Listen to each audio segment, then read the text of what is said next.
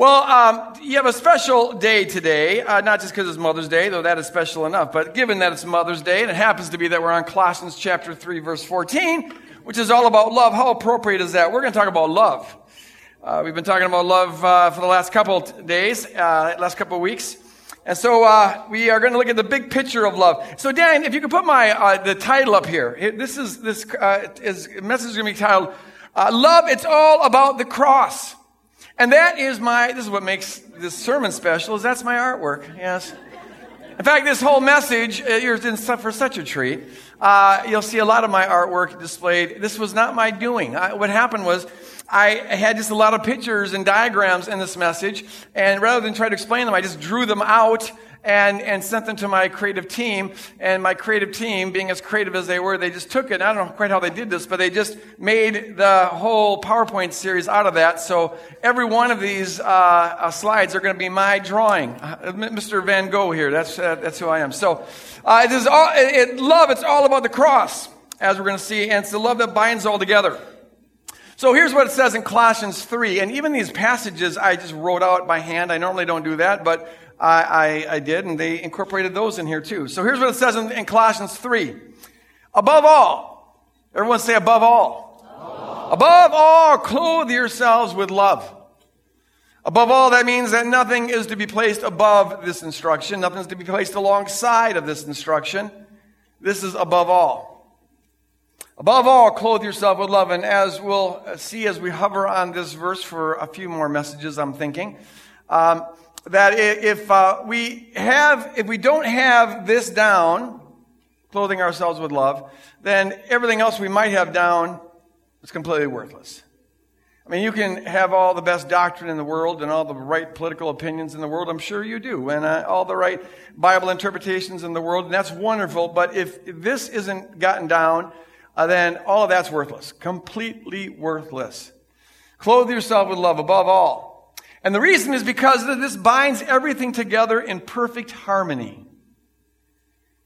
Love is the glue that holds it all together. Two other passages I want us to look at. The first one we looked at a little bit last week, and that's 1 John 3:16, where John defines love. And that's a good thing because otherwise folks would define love for themselves, and we got a lot of screwed up definitions of love in this culture, don't we? Love can pretty much mean anything you want it to mean, but fortunately, the Bible gives us a definition of love by pointing us to a person, not just a person, but a person and an event. It's the cross. And so he says, here's how we know what love is. Here's how I know what love is. That Christ laid down his life for us, so also we should lay down our life for one another. God, Almighty God, set aside his prerogatives, his blessings, and became a human being, and then died a God-forsaken death on the cross for a race of rebels that could deserve it less. Couldn't deserve it less. That's the ultimate expression of love. And so we love to the degree that we replicate that, pouring ourselves out for another, coming under another, ascribing unsurpassable worth to another, even when, by all human standards, they don't deserve it. That's love. And so when Paul says, clothe yourself with love, this is what he's talking about. Like whenever the New Testament talks about love, this is what it's talking about, the cross. The cross is the ultimate criteria of love. So to clothe yourself with love is to clothe yourself with the cross attitude. And it's the cross that binds it all together. Not just human beings, it binds everything together. And so Paul says this in Colossians chapter 1, verse 19, a passage we looked at about 2 years ago. For in Christ all the fullness of God was pleased to dwell. All the fullness of God. Every ounce of God, everything that makes God God was in Jesus. Remember that verse the next time some beloved Jehovah's Witnesses come to your door and want to share. They think Jesus is a high archangel, and God bless them. But this is the kind of verse you need to keep in mind as you share with them. All the fullness of God, everything that makes God God was in him. And God was pleased to reconcile all things to himself, whether on earth or in heaven. And the way he did that was by making peace through the blood of the cross. The cross, the love of God expressed on the cross, that's the quintessential expression of love. That love, in the end, is going to bind everything together. Everything in heaven and on earth. Everything that is contrary to that love will be burned away by that love, and everything that is redeemable by that love will be redeemed. This is the love that binds all things together. This is the love that's revealed on the cross. This is the love that we are called to, above all else, clothe ourselves with, day in and day out. Pray with me here for a moment. Abba, Father, I thank you, God, for everybody in this auditorium and listening through podcast and any other means. And Father, I pray that you would, by the power of your Spirit, that Spirit of love, open our minds and hearts to receive your word, to help us to see what we need to see, to be motivated to clothe ourselves with love, and to make that the highest aspiration of our life, the ultimate purpose for every day, the reason why we get out of bed in the morning. God, the ultimate agenda amidst all the other agendas that we have, to be wearing cross-like love to all people at all times, in Jesus' name. And all God's people said, amen. Amen. By the way, to those parishioners who maybe are listening, who are out jogging and maybe doing the garden or whatever, this message is one that you might want to pause and wait till you can view it visually, because as I said, it's full of this wonderful artwork, and you don't want to miss my wonderful artwork. But it's also going to be one that's a little bit hard to understand without that artwork. That's why I used it so much. And so just to be heads up, you'll be missing some things if you're just listening and are not watching these diagrams. Last week we saw that the love of God binds everything together in our brain. If you weren't here last week, I encourage you to get that message where we gave neurological evidence from neuroscience that having a loving picture of God leads to a healthy brain and inclines us towards a loving lifestyle, whereas having an ugly picture of God, an authoritarian or oppressive, fear-based model of God, actually damages the brain, and we can prove that neurologically now. Damages the brain and inclines us towards self-centeredness.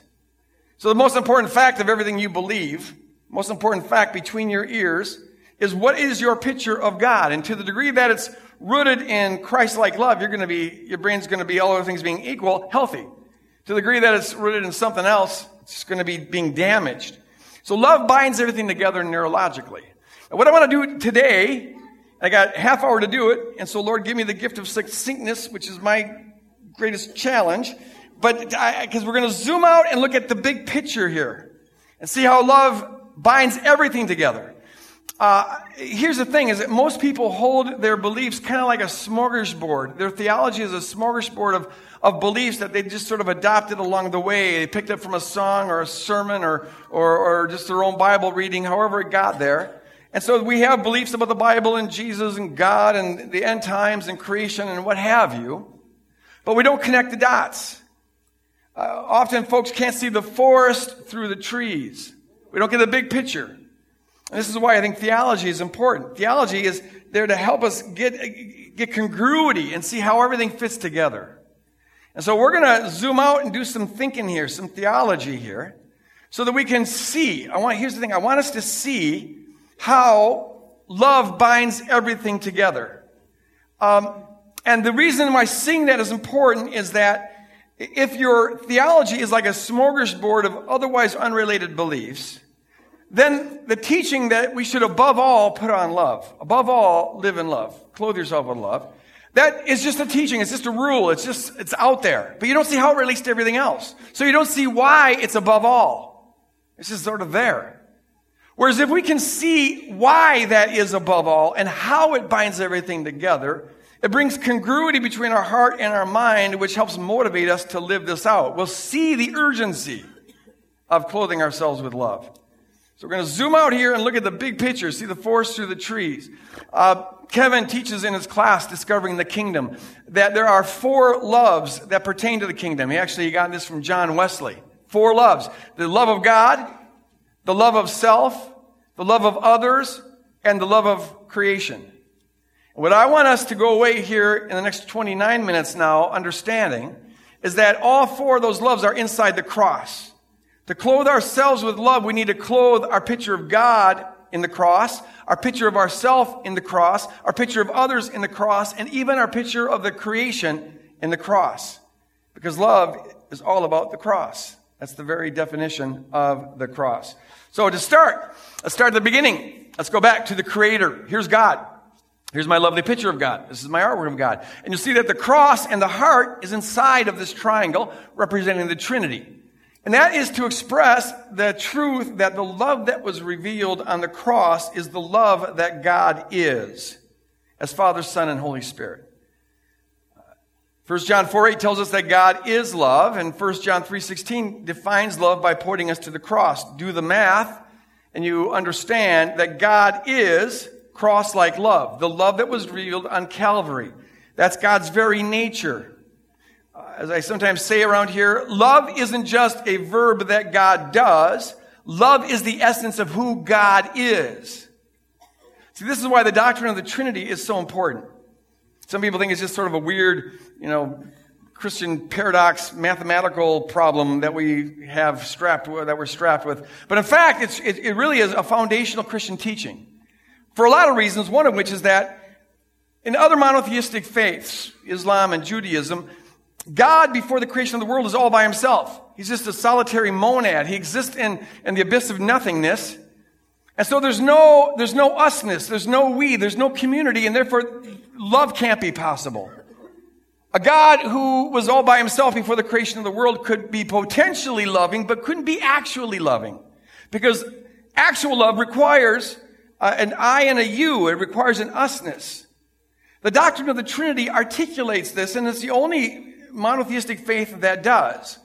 That there is in God something like community, something that there's three persons in one who are perfectly united in love. And so God, even apart from creation, even before creation, God in and of himself is cross-like love. Of course, there's nothing like dying for sinners within the Godhead, but within the Godhead, within the Father, Son, and the Holy Spirit, there is this total other-oriented love, this pouring out for another, this giving yourself away, this coming under others. That's the essence of who God is.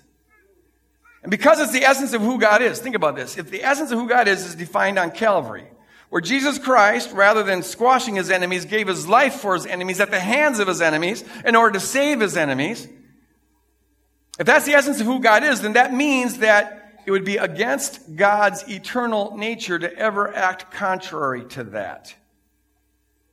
The cross reveals an enemy-loving, non-violent, self-sacrificial love. That's the essence of who God is.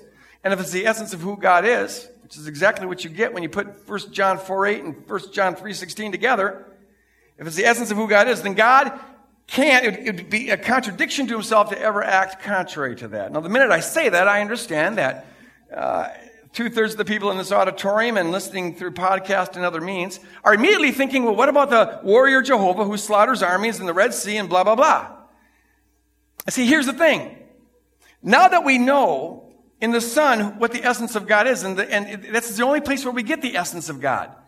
Hebrews 1:3 says the Son alone is the hypostasis, reveals the hypostasis. That's the Greek word for substance or essence. The Son alone reveals the essence of God. Now that we know the true essence of God, we can look back and we know stuff that they didn't know in the Old Testament. And so when they ascribe violence to God, if we read it carefully, you'll find that the violence they ascribed to God, which was totally ordinary in their cultural worldview, it's really only violence that God allows. As we read it through the Old Testament through the lens of the cross, as we must, we can see that the way they interpret events was in a BC kind of a way, a pre-Christian kind of a way. And now that we know what God's really like, we can go back and we can see things that they didn't necessarily see.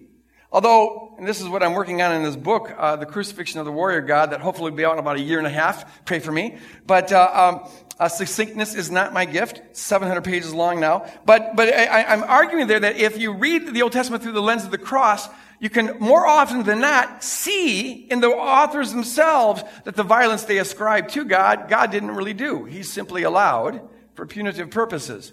Though, because of their limited, their pre-Christian view of God, they went ahead and attributed it to God. However you resolve that, lock this in.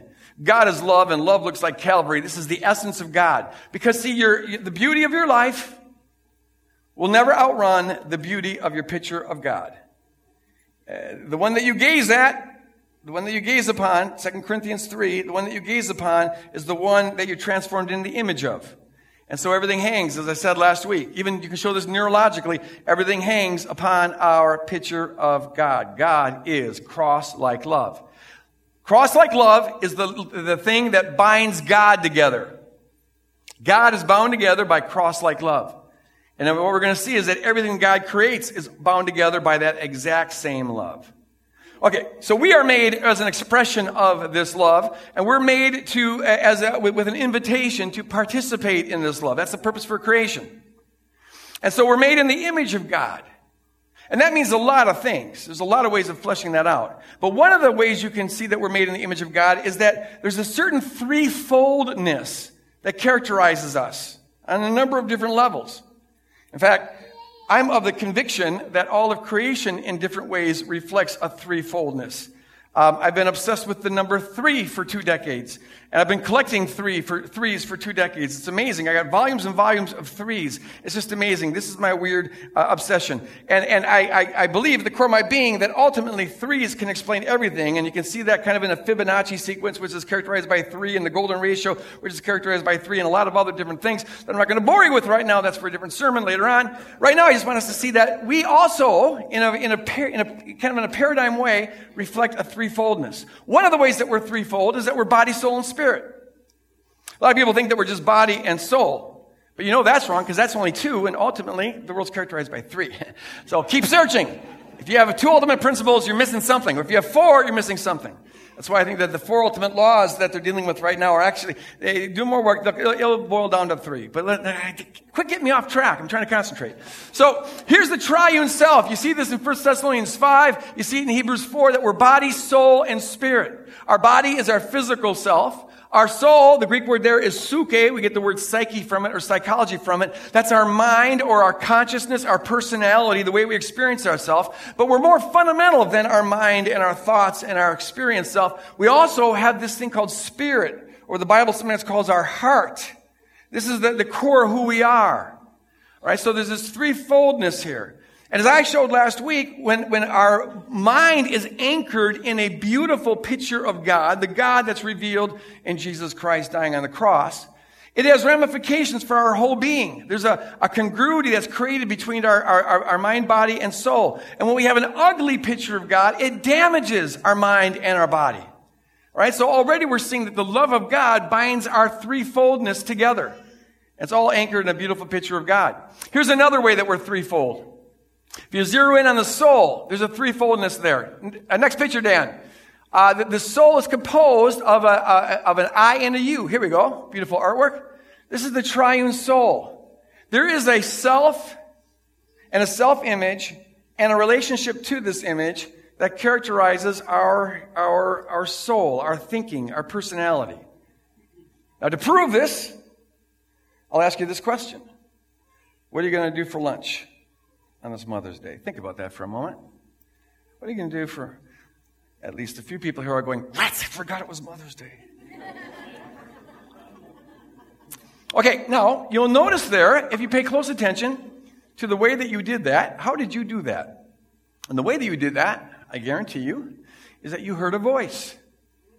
There's a voice talking in your head. There's a voice in your head. Someone's talking and someone's listening. All thought is like that. You're thinking, there's a talker and there's a listener. Have you ever noticed that? And there's an I, which is the center of the soul, the center of the mind. But there's this image, a self-image. And then there's a relationship to this image. And sometimes we like that self-image and sometimes we don't. In fact, that self-image changes sometimes from context to context. How you see yourself and the degree to which you love yourself or hate yourself or whatever, it changes from context. It shouldn't change. It shouldn't, as we'll see here in a moment, but it does. We have a relationship to this self-image. So I'm sure some of you actually have experiences like this. About 20-some years ago, my grandpa died, and my wife and I went out to his funeral in Detroit. And it was the first time that Shelley had a chance to view me over a long period of time, 3 days, around my brother and my dad. She'd never seen that before. And after the 3 days, as we were flying home, she basically said, "What happened to my husband?" And I was like, what? Because I didn't notice it. She goes, you were a mouse. You were just like this, so mousy. You didn't stand up for yourself. You were quiet. You never pushed back on things. You let them walk all over you. Where'd you go? And I hated to admit it, but the truth was that when I was around them, it just activated old neural nets that I apparently hadn't yet integrated into my Christ identity. And I was this little Greggy who was Chris's little brother, always in the shadow of little brother and always trying to compete for dad's attention and never push back. And that's who I was. And she noticed, and I did notice this a little bit, that I stuttered. I went back to my old stuttering habits. Like when I was 5, I was stuttering a lot more than usual. And I was just back to this little Greggy self. Now, what happened is I was in this new context that activated these old neural nets that put up this old self-image of me as little Greggy trying to compete for dad's attention. You've noticed that when you're around some people, you're confident. Around other people, you're not confident, and different contexts bring out different aspects of ourselves. Well, see, that's because we are composed. We're one person, hopefully. If you're at all healthy, you're one identity, and yet there's a plurality within your identity. This is why it shouldn't be that hard to believe in the Trinity, because we model something like it every time we think. And there's this relationship between ourself and our self-image. All right, there's this threefoldness that is there. Now, here's how God designed this. This is how it's supposed to operate. God, as our creator, wants to be the one who defines us to the core of our being. He is the one who wants to tell us who we are. And in God's design, he should be the only one to tell us who we are to the core of our being. Other people should remind us of the truth of who we are, but only God should have the authority to tell us who we are. So God communicates to our I. And this I, this center of our psyche, is really the place where our innermost being, our spirit, intersects with our mind. Because we're holistic beings. These aren't 3 separate parts. They're all interrelated. Our innermost being, our spirit, intersects with our mind at the point of this I, this center of the self. And as God communicates to you who you are, you're supposed to tell yourself who you are. That's why the Bible tells us that we're to have authority over our mind. You're more than your think. You're more than your thought. Now, most people don't know that. They think that they are just their thought. This is just who I am. But as a matter of fact, you're a spirit being, and you are in charge of this organic computer between your ears. And that's where your image of God comes from. Okay? That's where your self-image is. And so you are to define your own self-image under the authority of God. God tells you who you are, here's who you are. And you're to say to your brain, hey, brain, here's who I am. God says so. All right, that's our responsibility. Whatsoever things are true, think on those things, it says in Philippians 4:8. So we tell ourselves the truth, and when we do that, then we love that self. We love that self because as we see ourselves as God sees us, we would love ourselves as God loves us. Because the self that we are, created and saved by God in Jesus Christ, is lovable. As we see ourselves the way God sees us, we would love ourselves the way God loves us. The reality is we're supposed to love ourselves. I know a lot of us have this theology, I've heard it somewhere or other, where people think they glorify God by pounding themselves into the ground. Like you're glorifying God by just confessing that there's nothing good about you, not one thing. You are altogether vile. You are damnable. You are terrible. You are snail's breath. You're a maggot juice. You're a scum. You're nothing but a reprobate, vile, excrement sinner. Praise God. And you glorify God by pounding yourself into the ground. And you're supposed to despise yourself. People think it's pious to despise themselves. Now here's the thing. It is true that apart from God, we would be nothing. Our righteousness is as filthy rags. Yes, apart from God. But what's also true is that you're never apart from God. You're created by God. You're sustained by God. You're held together by God. God's love envelops you. God's love defines you. And as it's revealed on the cross and through the resurrection, you're a new creature in Christ Jesus. And so as the you that God loves is the you that you're supposed to love. It's the you that's defined by the love of God. That's why I put that image inside the cross there.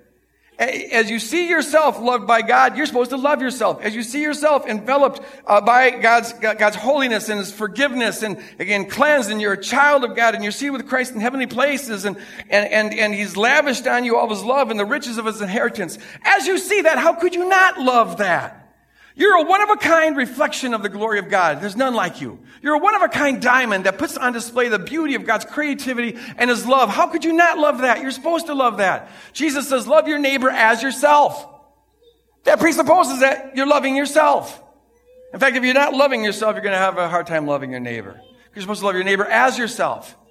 So now look at this. As we see ourselves the way God sees us, we love ourselves the way God loves us, and now the love that binds together the triune God binds together ourselves.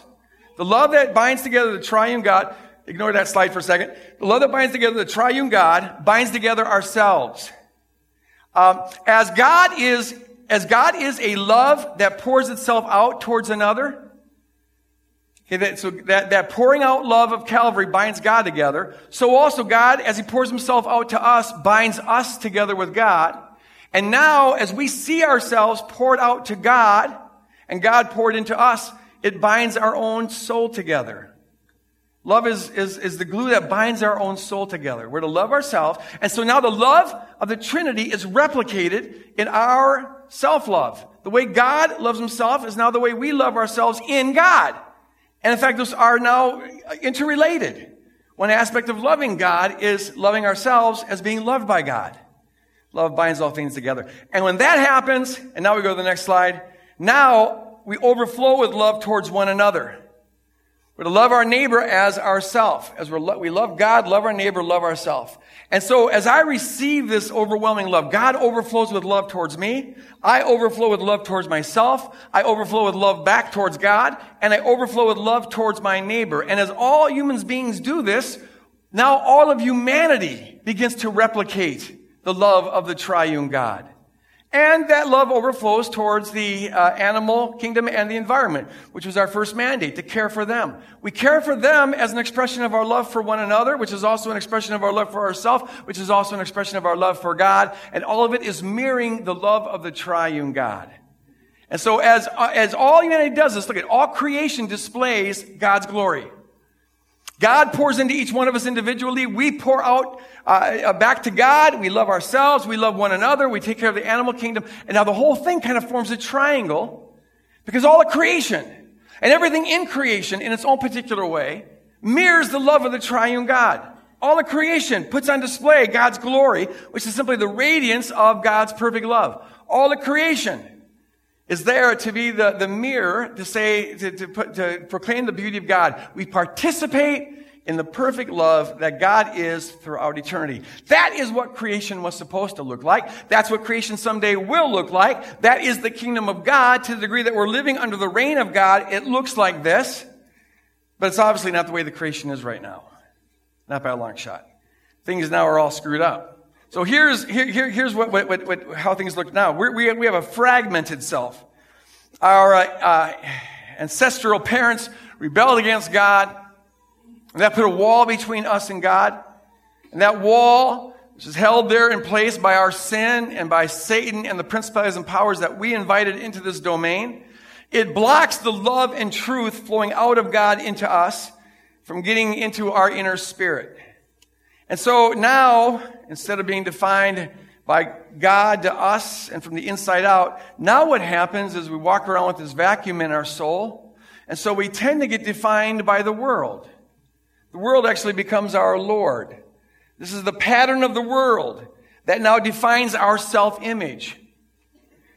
And to a large degree, it's deception. To a large degree, it's a lie. Instead of seeing ourselves the way God sees us, as defined by God's love on the cross, now we see ourselves the way Dad saw us, or the way Mom saw us, or Grandpa, or the abuser, or the rapist, or the accident, or the media, or the music, the culture, or whatever it was that defines you. We are defined by our environment. That's why our image changes all the time. It's different environments, different neural nets get activated.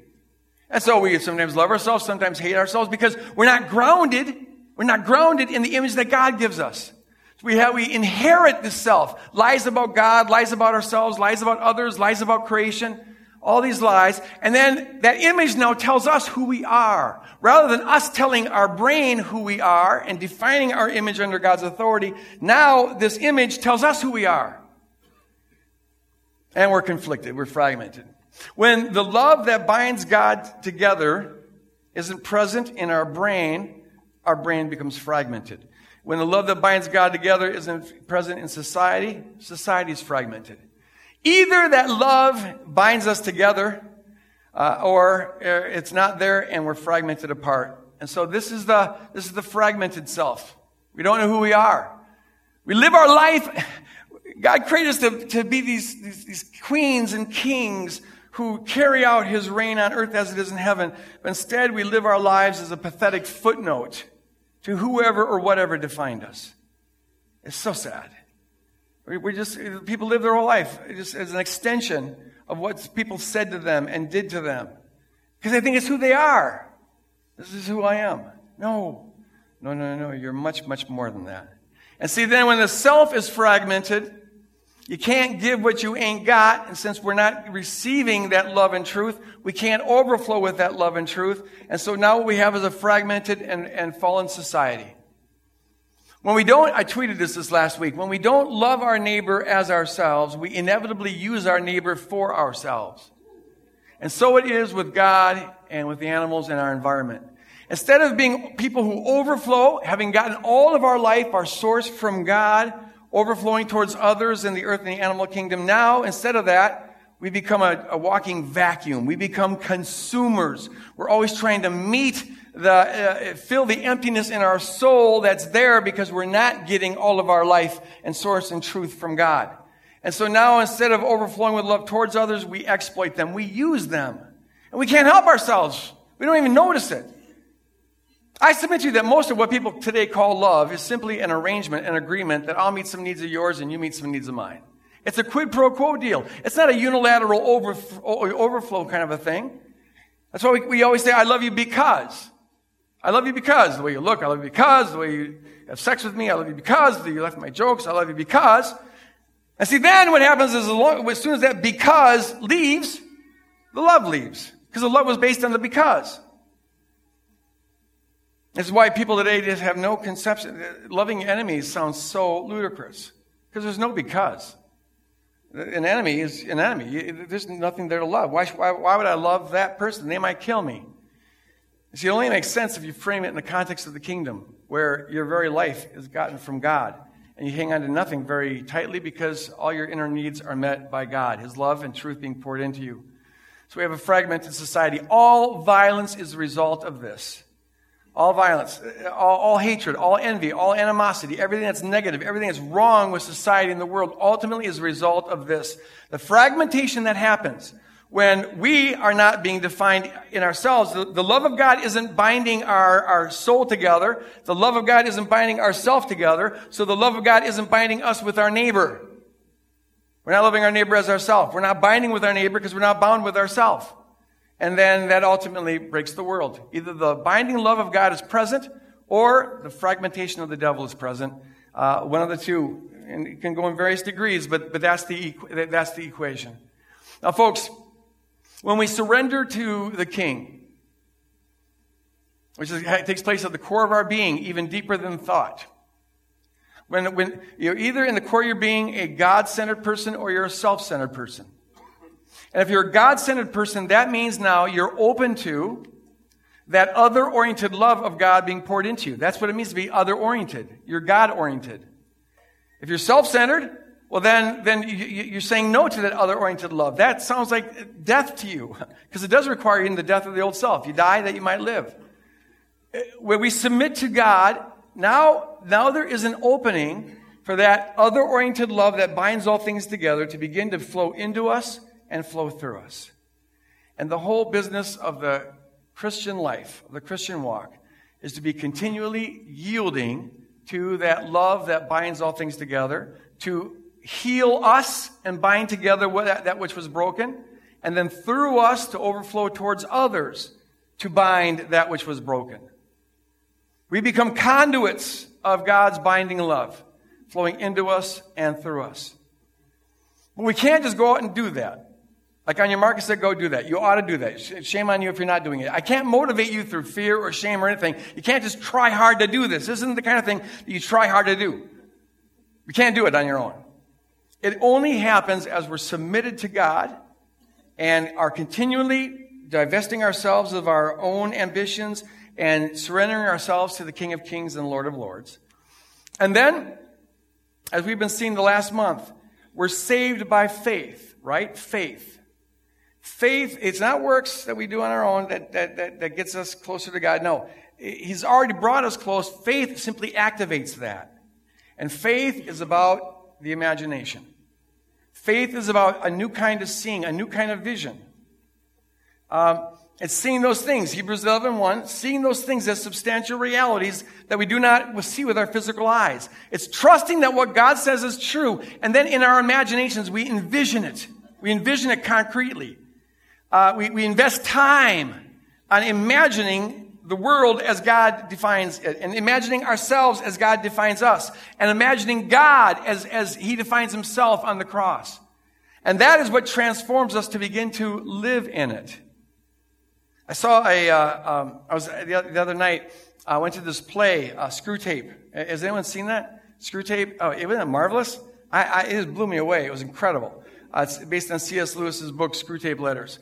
And at the end of it, they handed out this pamphlet. They had to do with their ministry. And on the front of the pamphlet, it had this quote. I love this quote. It says, what if unbelief was simply a failure of imagination? And I think that's exactly right. Which means belief is a success of imagination.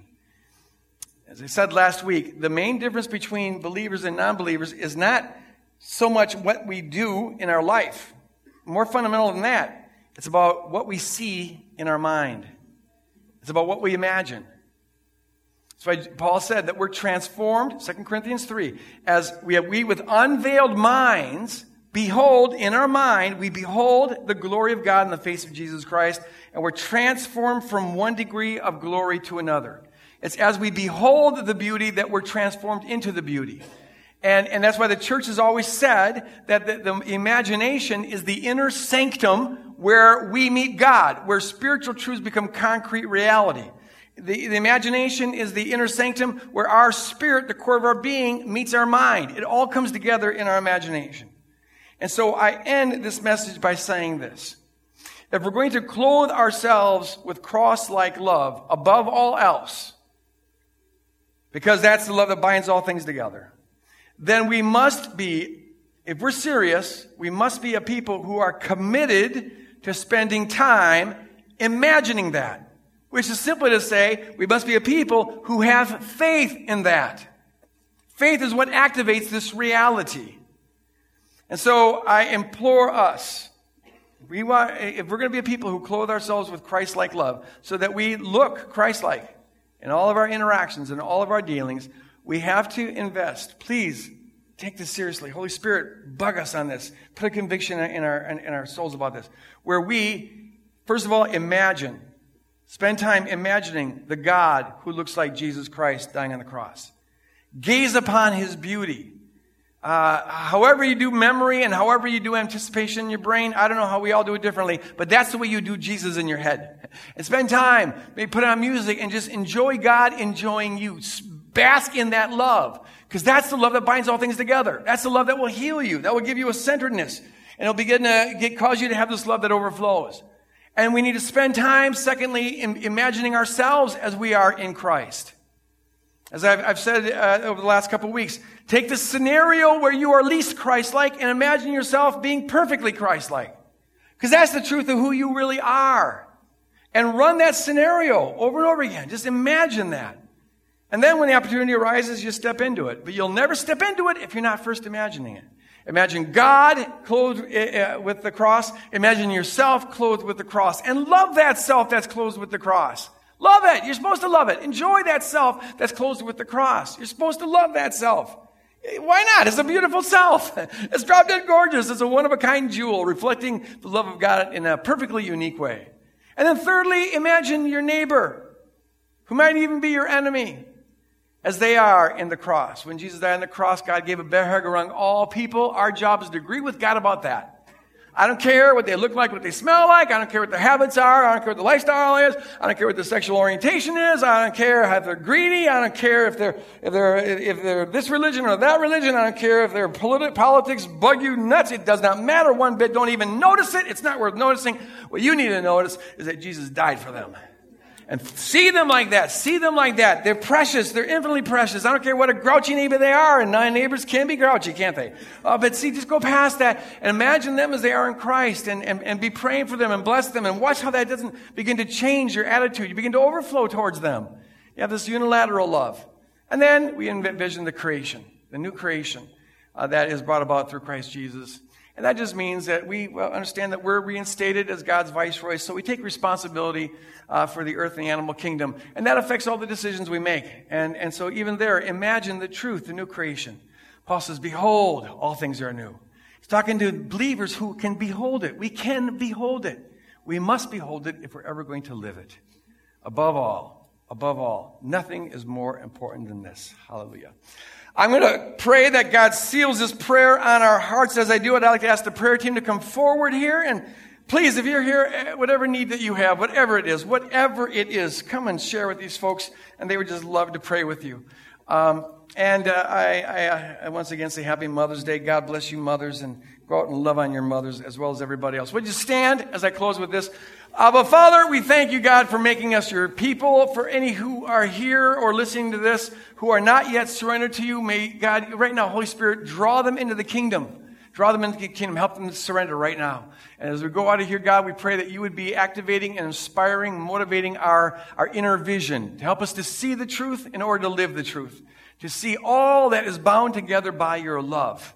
And to live as the conduits of that binding love that heals all fragmentation in our own mind, in our own soul, in our own families, in our society, and ultimately the world, Lord God.